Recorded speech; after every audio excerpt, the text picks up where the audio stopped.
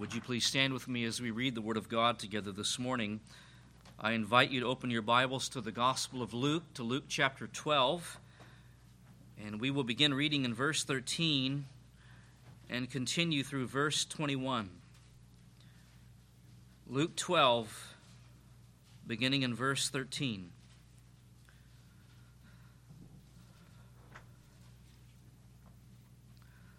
Someone in the crowd said to him, "Teacher, tell my brother to divide the family inheritance with me." But he said to him, "Man, who appointed me a judge or arbitrator over you?" Then he said to them, "Beware, and be on your guard against every form of greed. For not even when one has an abundance does his life consist of his possessions." And he told them a parable, saying, "The land of a rich man was very productive. And he began reasoning to himself, saying, 'What shall I do, since I have no place to store my crops?' Then he said, 'This is what I will do. I will tear down my barns and build larger ones, and there I will store all my grain and my goods. And I will say to my soul, Soul, you have many goods laid up for many years to come. Take your ease, eat, drink, and be merry.' But God said to him, 'You fool, this very night your soul is required of you. And now who will own what you have prepared?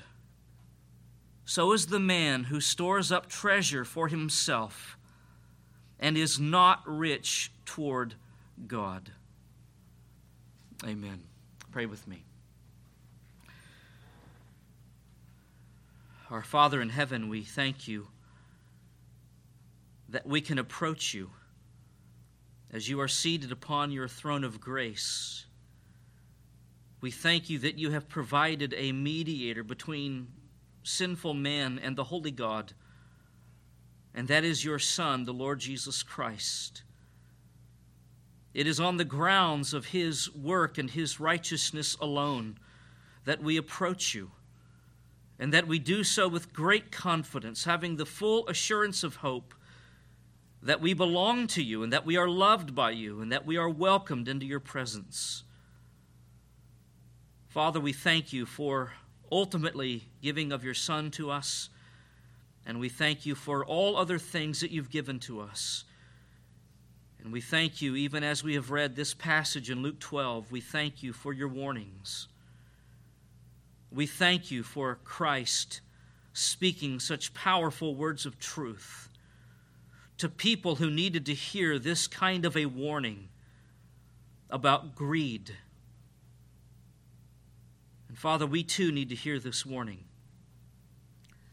We have hearts that naturally covet, that naturally desire more and more, and that natural sinful desire is fueled by a culture that idolizes possessions. And so, Father, I pray that even this morning that you would make us to be on guard against every form of greed, and that we would recognize that even if in your providence we have an abundance of possessions, that this is not where we find our life. We do not find our life and our joy in things and in money. Our life and our joy comes from you, O God. It is you that we desire above all things. Father, we thank you for being such a God and loving us in such a way that you have made us to be satisfied with you. Father, I pray that you would teach us the lesson of how to be content with what you have chosen to give to us, with the life that you've given to us. And most importantly, that we would be content and satisfied with you and your loving kindness. Father, we thank you for the assurance and the promise that you are always doing us good, even when we struggle and suffer in life and face trials of many kinds. Your word promises that you are working all things together for our good, and that you are actively pursuing us with your goodness every day of our life. And so, Father, this morning we run to you. We run to you and we cast upon you all of our cares, all of our burdens, all of the heavy things that are upon our hearts. And we seek our refuge and strength from you, not from the arm of the flesh. Our confidence is not in ourselves. It is not in the world. It is in you alone. Father, I pray that you would encourage every heart that is here. I pray that you would fill us with joy and rejoicing and peace. The joy and peace that comes only through the gospel of Christ. Father, we pray for your help. We pray that you would minister to us. And we also pray for the many people who are in harm's way with the hurricane. Lord, we commend all of those who are affected by this storm and who may right now be in the process of losing all of their possessions. We pray that your mercy would abound in this situation, and that this would be a time that you would draw many to yourself. Lord, we recognize that when tragedies strike and when we lose things, it is a reminder that the things of this life are temporary, and that we live in a fallen world where sin produces judgment. And yet there is one way of escape. There is one way of salvation, and that is in your Son. And so we thank you, Father, for placing us in your Son. Thank you for delivering us from our spiritual death and blindness and bondage and corruption. May you reveal yourself to us in a profound way, again, so that we are left rejoicing, not in our circumstances, but in you as our great God. We humble ourselves before you, and we pray all of this with joy and with gratitude in the name of Christ, our Savior and our Lord. Amen. Amen. You may be seated.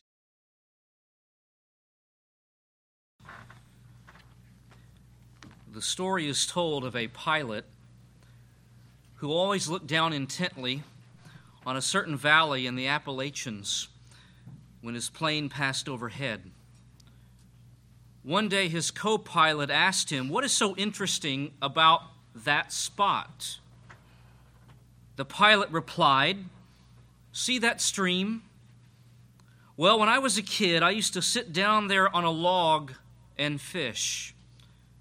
And every time a plane flew over, I would look up and wish I were flying. Now I look down and wish I were fishing." This little story illustrates the reality of discontentment. This past weekend, my family and I visited the Perot Museum of Nature and Science in Dallas. And in one part of that museum, there was a world population clock. It is constantly increasing in number. Currently, there are more than 7.5 billion people living in the world. That is staggering. And one of the thoughts that occurred to me was this: how many of the more than 7.5 billion people living in the world are content in their life? I wonder. There is obviously no way to know for sure, but no doubt very few people in the world are content. someone has well written, all the world lives in two tents, content and discontent. And I think it is fair to say that the vast majority of people, especially in our culture, live in the tent of discontent. Our culture, with all of its emphasis upon materialism and prosperity and entertainment, breeds discontentment. All of the emphasis on personal rights and the idea that we deserve to have a happy life and to have a certain kind of life, all of this kind of thinking breeds discontentment. We are bombarded with commercials and advertising that are essentially designed to do one thing, and that is to produce discontentment in you and in me. The commercials and the advertising say, you need a new car. You need a new house. You need a new wardrobe. You need new furniture. And on it goes. Furthermore, it is common to the human experience to think that if we could only achieve a different set of circumstances in life, then we would be satisfied and content. But I warn you, this is a deception. It is a deception. As the saying goes, the grass is always greener on the other side. This is how we are prone to think until we reach that other side and realize that it was just an illusion. It was a deception. People seek satisfaction in a location. If I could only live here or there, then I would be satisfied in my life. People seek satisfaction in their circumstances. If I could only have this set of circumstances, then I would be satisfied in my life. People also seek satisfaction in money and possessions. If I could only achieve this amount of income, if I could only have these things, then I would be satisfied. But for these people, contentment eludes them. Contentment is like the desert mirage that you see in front of you, but you can never reach it. And that is because contentment is being sought after in all of the wrong places. Now, beloved, contentment is vital to the subject of spiritual depression. Simply put, a spirit of discontentment can lead to disappointment and disillusionment in life, which can then lead to spiritual depression. And for this reason, we are addressing it today. If you will look at your bulletin insert, you will note that we are currently looking at our third and final major point, Roman numeral 3, the remedy for spiritual depression. And under this heading, we are developing a number of subpoints, and we are currently looking at letter C, the cultivation of Christian hope. So far, we have looked at 3 ways we do this. Number 1, distrust yourself. Number 2, talk to yourself. And number 3, we looked at last time, fight for faith, that is faith in God. And now we come to a 4th way to cultivate hope in your life, and that is this: learn contentment. And I want to begin here by giving you some really good news. As a Christian, contentment, while difficult to obtain, is possible. It is achievable. It is not beyond your reach, it is within your reach. It is possible for you to live a contented life regardless of your circumstances and your trials. This, beloved, is very good news. Contentment is reachable. It is possible. In the year 1648, the Puritan Jeremiah Burroughs wrote a book entitled The Rare Jewel of Christian Contentment. I love that title. And from that title, we are reminded of a couple of things. Number 1, contentment is indeed rare. It is a rare thing in the world, but it is possible. It is possible. It is something that you can have in this life. And then number 2, contentment is valuable. It is valuable like a rare jewel. And therefore it is something that should be sought after with all diligence. And as we will see this morning, contentment does not come naturally to us. It is something that we must learn. Now let's consider a definition of contentment provided by Jeremiah Burroughs. It is on your bulletin insert. And he writes this. Follow it very carefully. Christian contentment is that sweet, inward, quiet, gracious frame of spirit which freely submits to and delights in God's wise and fatherly disposal in every condition. I find this to be an exceptional definition of contentment. And to it I add, amen, with many exclamation marks. Would you note that he says contentment is an inward frame of spirit? That is to say, it is not primarily external, but rather it is an attitude of the heart. It is an attitude of the heart that is sweet rather than bitter, and it is quiet rather than grumbling and complaining, and furthermore, it is gracious in that it is the work of God's grace in the soul of a man or a woman. Only God can make you content. It is a work that only God can do. It is not natural, it is supernatural.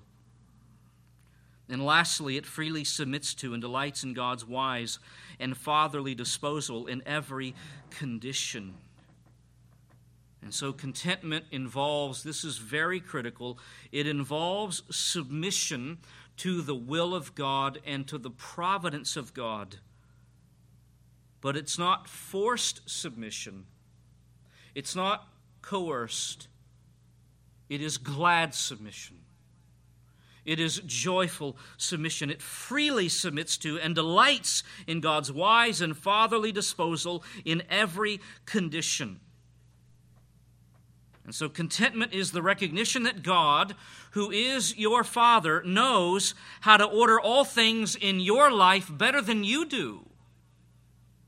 And that is good news.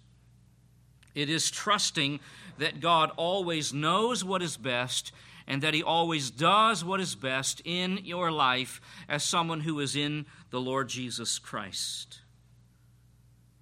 Now, with these things in mind, let's turn to the classic biblical passage on contentment, and that is Philippians chapter 4. Philippians chapter 4, verses 10 through 13.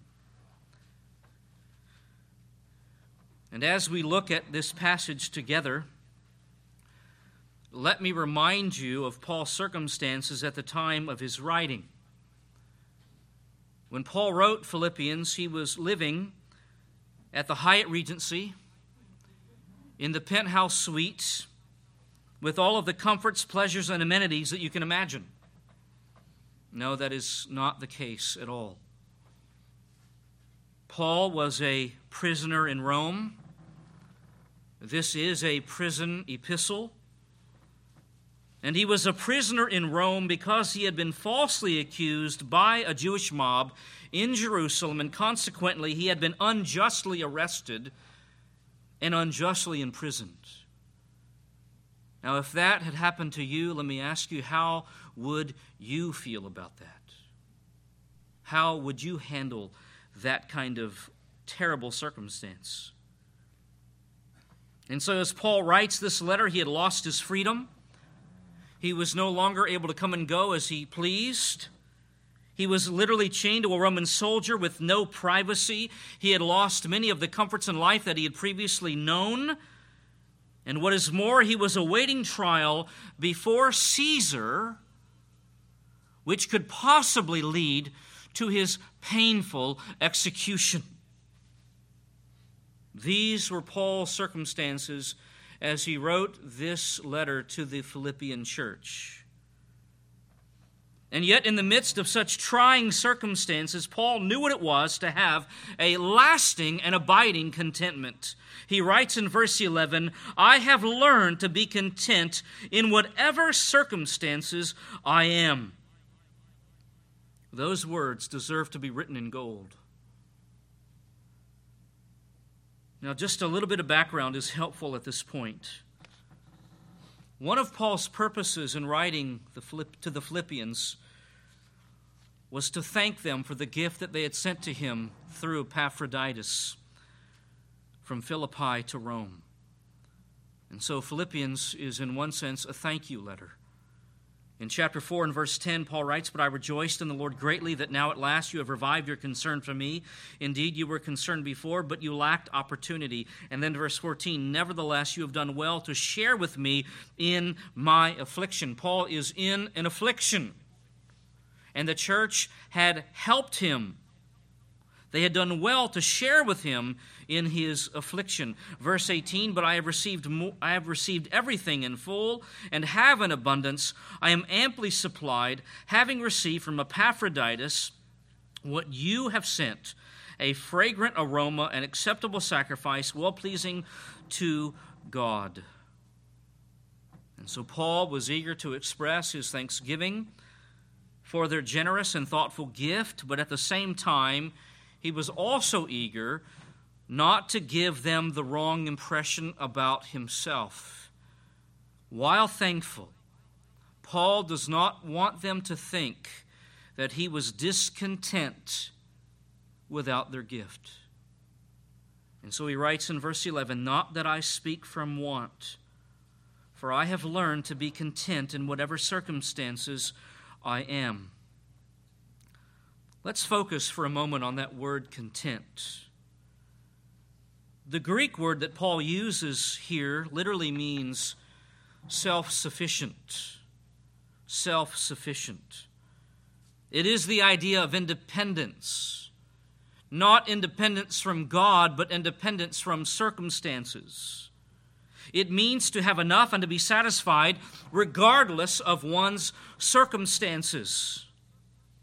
And so Paul is saying that he doesn't need a certain set of circumstances in his life in order to be satisfied.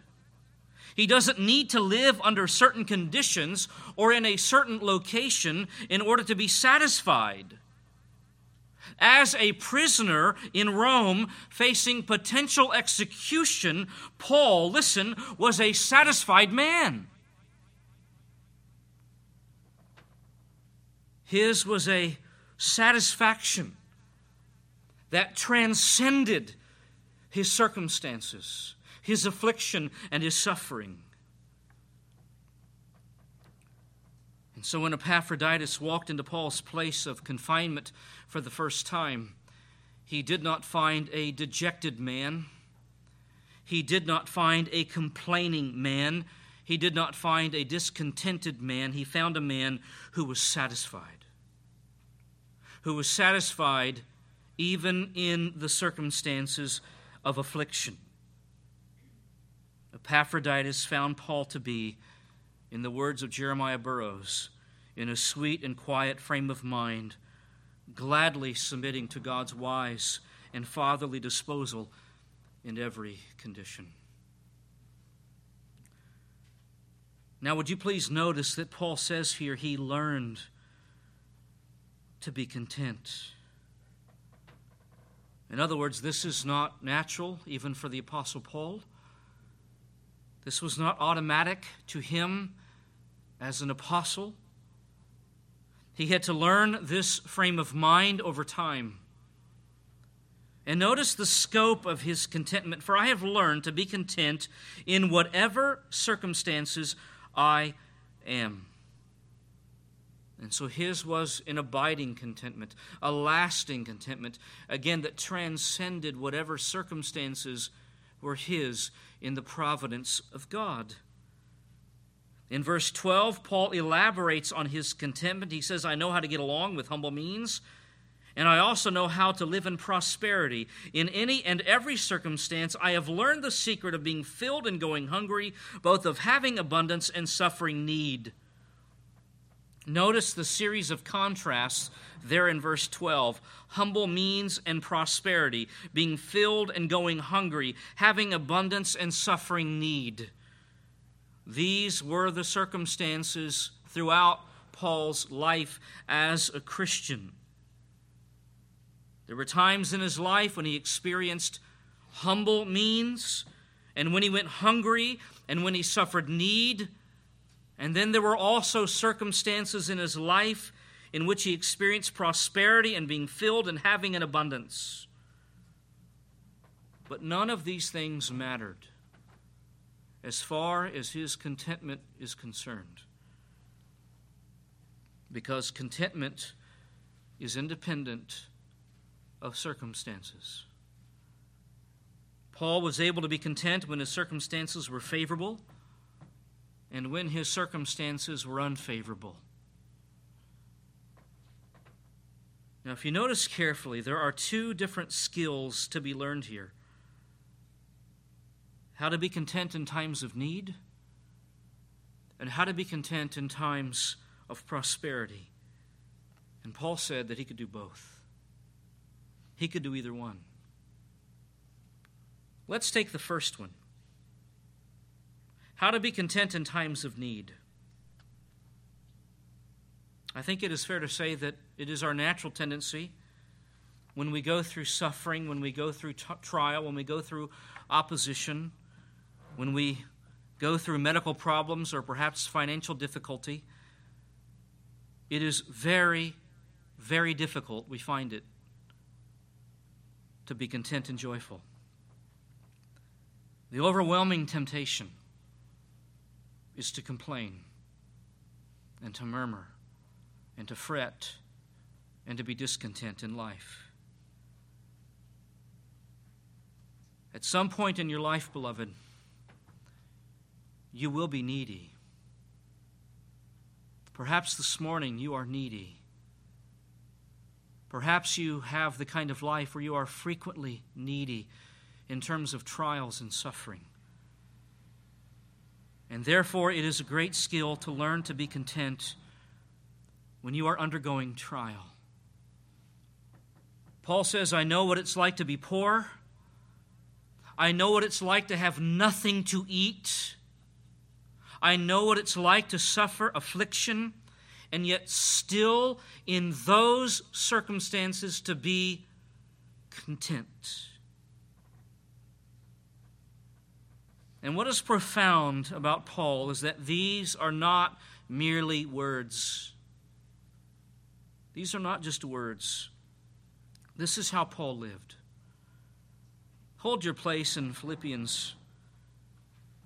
We'll turn back to it in a moment, and turn for a moment to Acts 16. Acts 16 is a classic passage of Paul's suffering.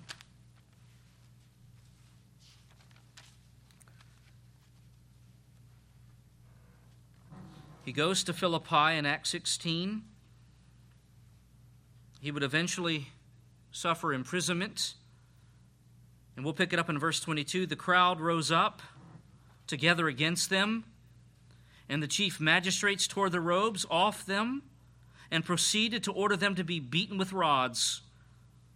When they had struck them with many blows, this was not a little beating, many blows, they threw them into prison, commanding the jailer to guard them securely. And he, having received such a command, threw them into the inner prison and fastened their feet in the stocks.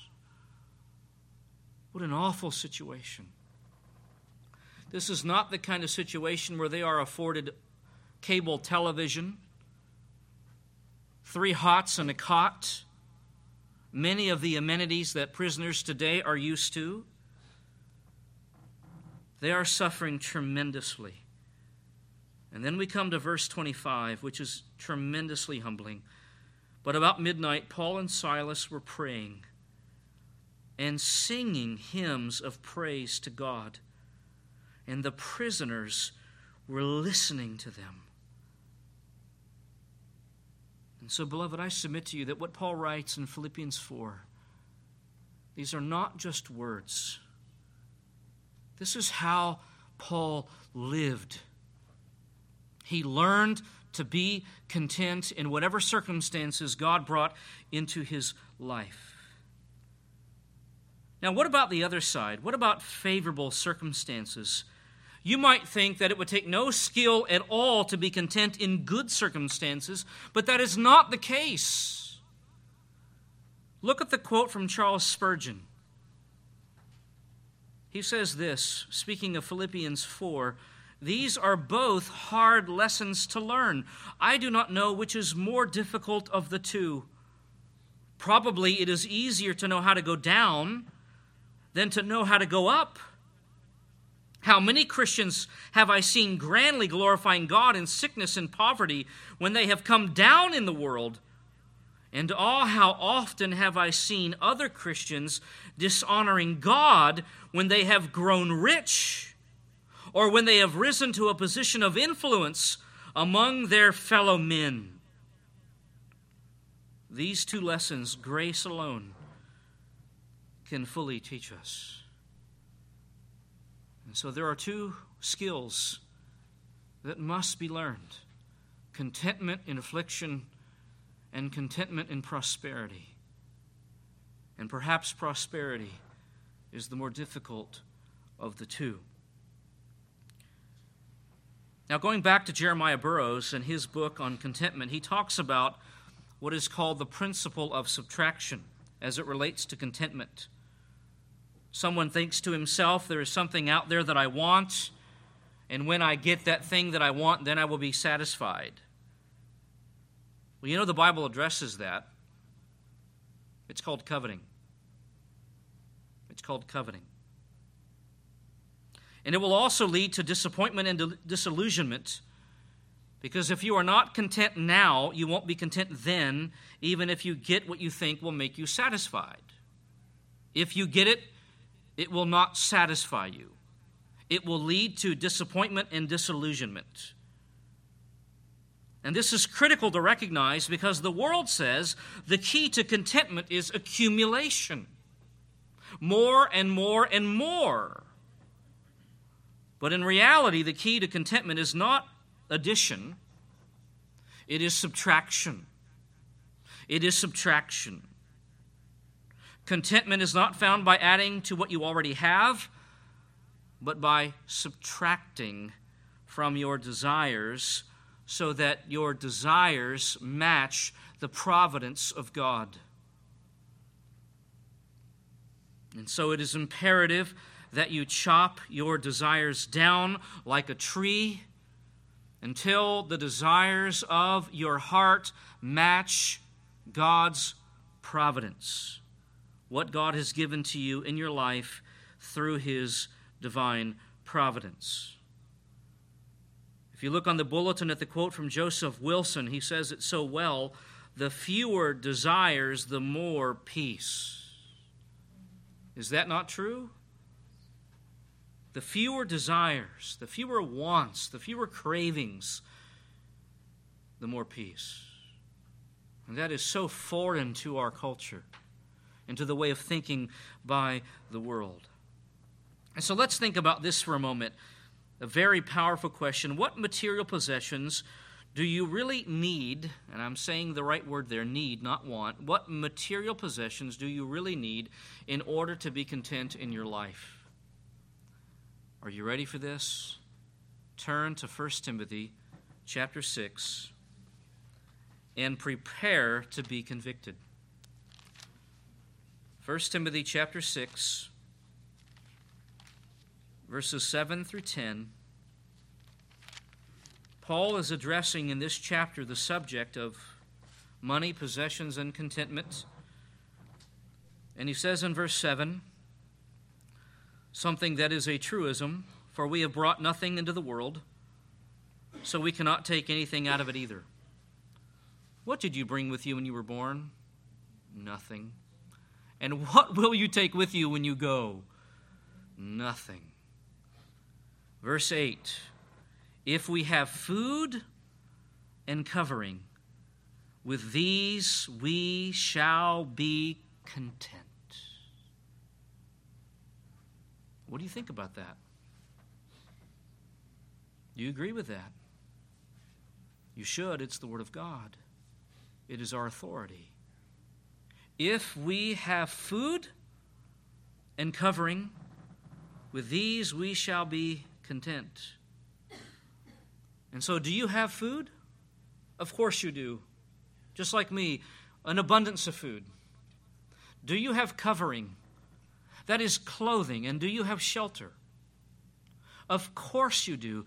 And this is all you need to be content in terms of material possessions. That's what Paul says. He continues in verse 9, "But those who want to get rich fall into temptation and a snare and many foolish and harmful desires." There are those desires that must be subtracted. They fall into many foolish and harmful desires which plunge men into ruin and destruction. And then he says very famously in verse 10, "For the love of money is a root of all sorts of evil, and some by longing for it have wandered away from the faith and pierced themselves with many griefs." Listen, the seduction of money and power and possessions is so powerful that it has led some professing believers to commit apostasy, to abandon the gospel and the Christian faith altogether. And it does not bring them to a place of satisfaction and contentment and joy and peace. It brings them, Paul says, into a place where they pierce themselves with many griefs. What a warning. And so if we are going to learn contentment, we must reduce our desires for things. Many of the things people say that they need to be happy aren't needs at all. I remember having a conversation many years ago with a guy that I grew up with since elementary school. And as adults, we were having a conversation, and he told me that he had to have a 3,000 square foot home or he could not be happy. Now, is it nice to have more square footage? Of course it is. But is it right to say that you have to have 3,000 square feet in order to be happy? That's not a need. That is a want. And perhaps it is a greed. So a question to ask that's important is it a sin to be rich? What says the Bible on this? The answer is no, of course not.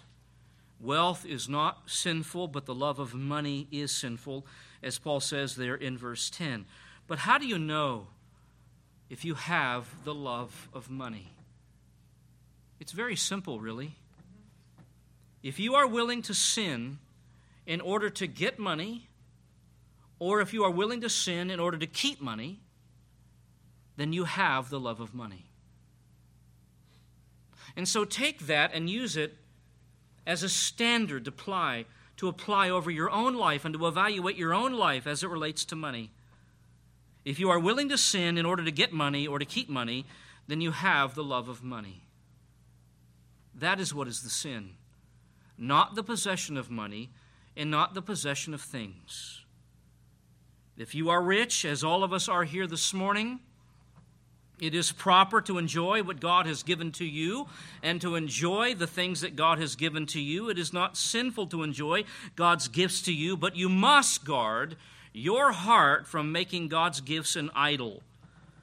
And that is what Paul says in 1 Timothy chapter 6 in verse 17. "Instruct those who are rich in this present world not to be conceited or to fix their hope on the uncertainty of riches, but on God, who richly supplies us with all things to feel guilty about." No, to enjoy. To enjoy.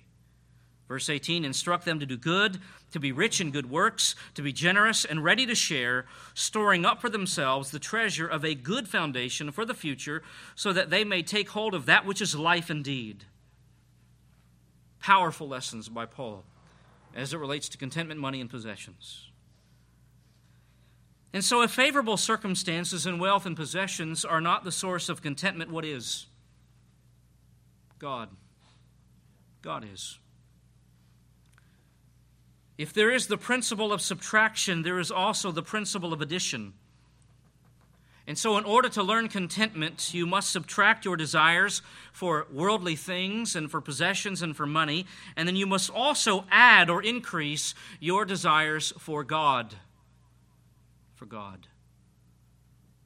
You remember what Paul says in Philippians 3 when he shares his conversion story? That I want to know Christ. And I want to know Him more and more and more. That is the cry of a contented heart. It is a heart that practices the principle of subtraction and addition. That is, addition in desire for God. On your bulletin, there is a quote from John Piper, one of my favorite Piper quotes. He says, "Sin is what you do when you are not satisfied with God." And so when you find yourself yielding to the temptation of sin, listen, what is going on in your heart at root is this: at that moment you have lost satisfaction in God. With that thought in mind, let's turn to the minor prophet Habakkuk, chapter 3. And over the years, we have from time to time turned to this very powerful passage by Habakkuk.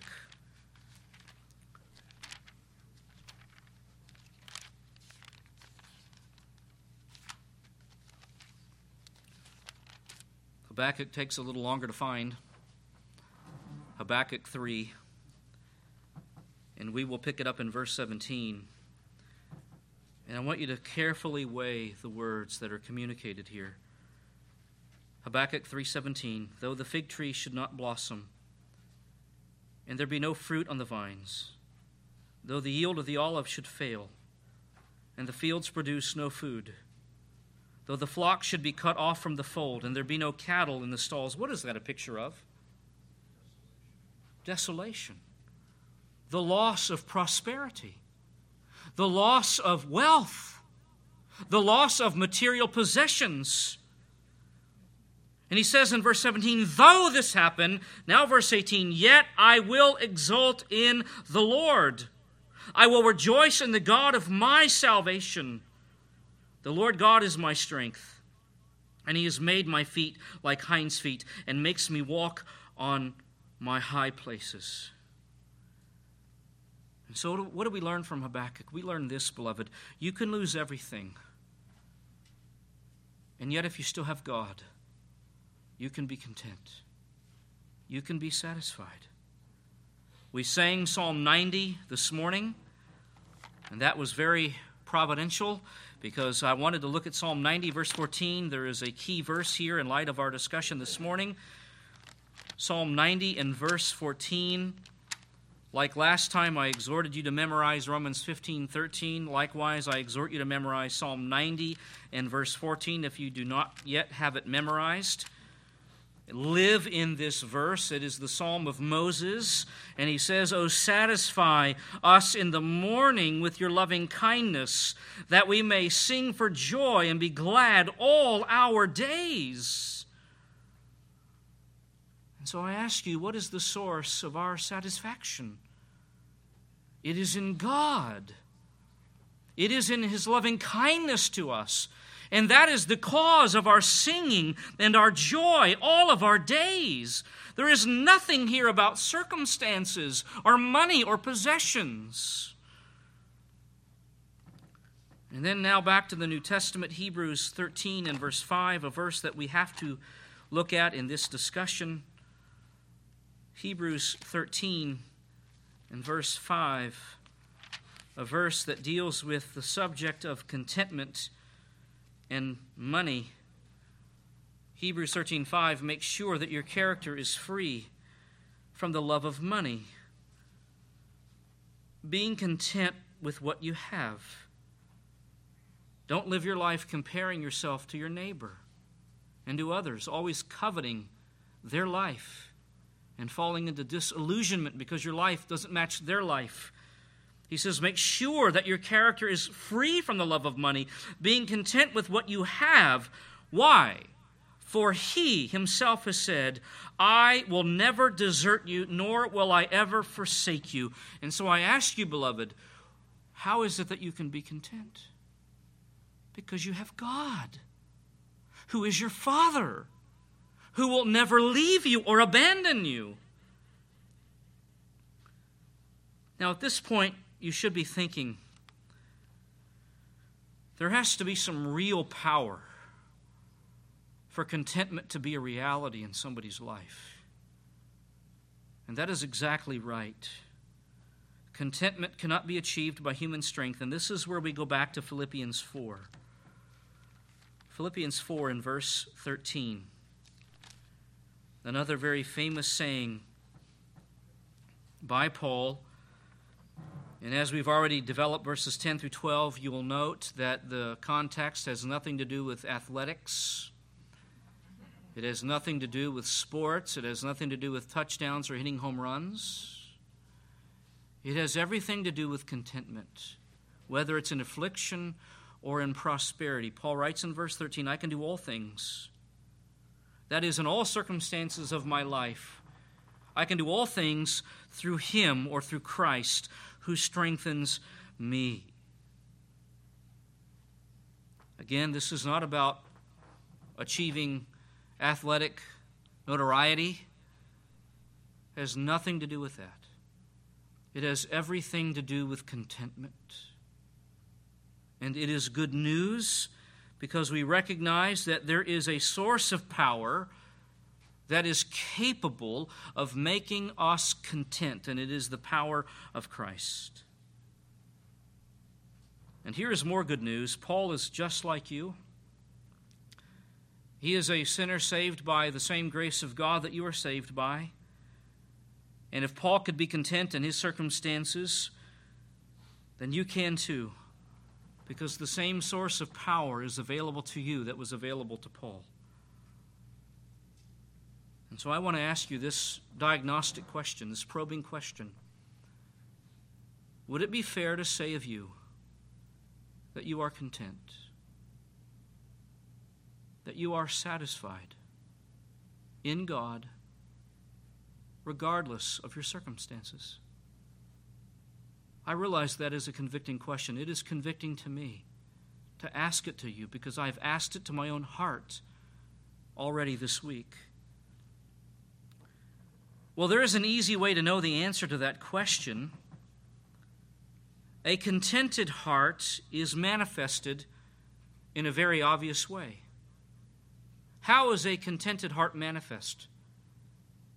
By giving thanks to God. That's how. And a discontented heart is also easily manifested. How? In complaining, in grumbling, in murmuring. And so in view of that, I ask you again, are you content? Are you a satisfied person in God? You show me a person who is filled with thanksgiving to God, and I will show you a contented person. You show me a person who is marked by complaining and grumbling and murmuring, and I will show you a discontented person. If you are proud and unthankful and have unbiblical expectations for your life, you will be discontent and you will complain. If you think that God owes you certain things in your life, a certain set of circumstances in order to make you happy, then you are setting yourself up for great disappointment and great disillusionment, which can lead to despair and spiritual depression. And so as you evaluate your life as a whole, and what God has given you and what God has not given to you, and how all of that fits with your expectations and so forth, look once again at a quote by John Piper. This is so meaningful, so helpful. I've been so helped by this particular quote over the last number of months. He says this, occasionally weep deeply over the life you hoped would be. Grieve the losses, then wash your face, trust God, and embrace the life you have. That is so powerful. That is so helpful. Weep over what you don't have, over what you have lost. There is real pain there. And then reorient yourself, wash your face, get it together, trust God, and embrace the life God's given to you. Listen, the life you have is the life that God has given to you. And the life God has given to you may not be everything you wanted it to be, but please remember before you begin to complain that God owes you nothing except judgment for your sin. Is this not true? This is true. And so to complain and to grumble and to murmur is a complete failure to remember that you are a sinner to whom God owes nothing except judgment. Lamentations 3, this is the last verse that we will turn to. Lamentations 3:39. We looked at Lamentations earlier in this series. In this verse, this one statement by Jeremiah is so profound. Lamentations 3 and verse 39. Lamentations immediately follows the book of Jeremiah. And remember that Lamentations is a book about the funeral of a city, that is the funeral of Jerusalem. It has been destroyed by God as an act of judgment. And Jeremiah, in light of that, is lamenting. He is weeping. And then he writes in chapter 3, verse 39, "Why should any living mortal or any man offer complaint in view of his sins?" That is powerful. Complaining is spiritual insanity. That's what it is. It is having lost your mind spiritually. As a Christian, you never have a legitimate reason to complain because God never treats you as your sins deserve.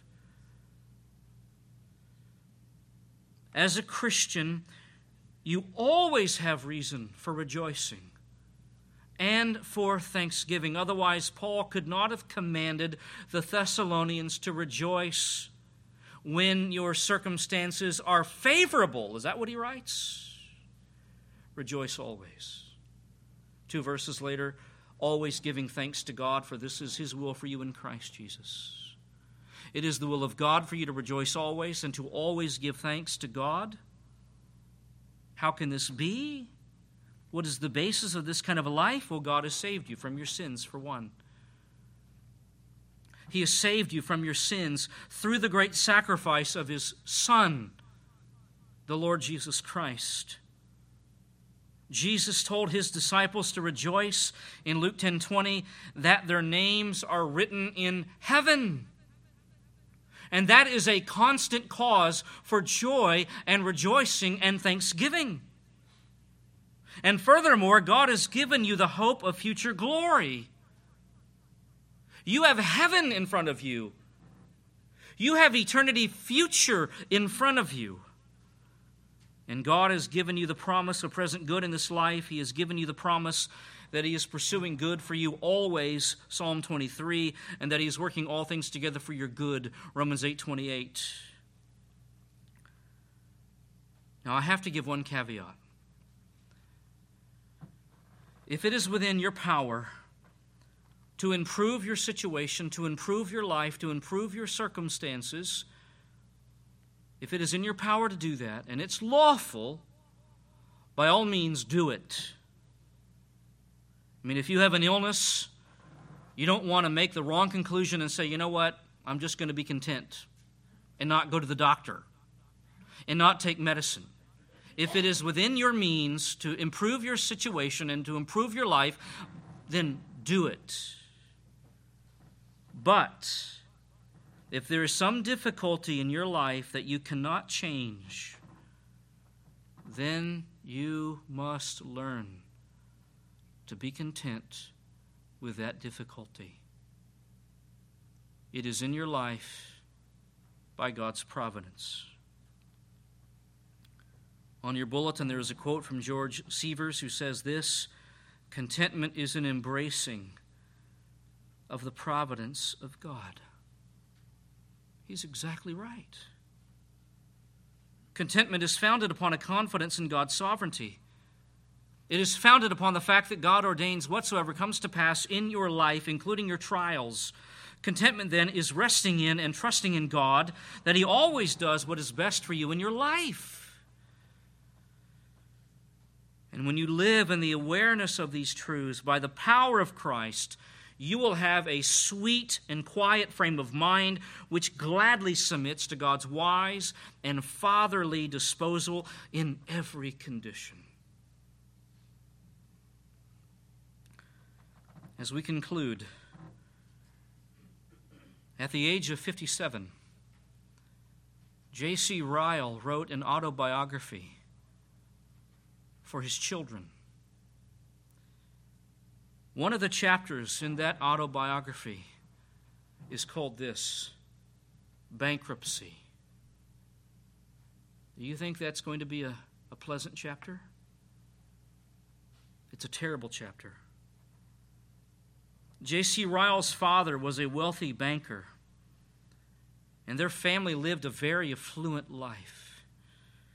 Ryle even had plans of entering into politics as a career, becoming a member of Parliament. That is, until the day they went bankrupt and everything changed. Literally, in an instant.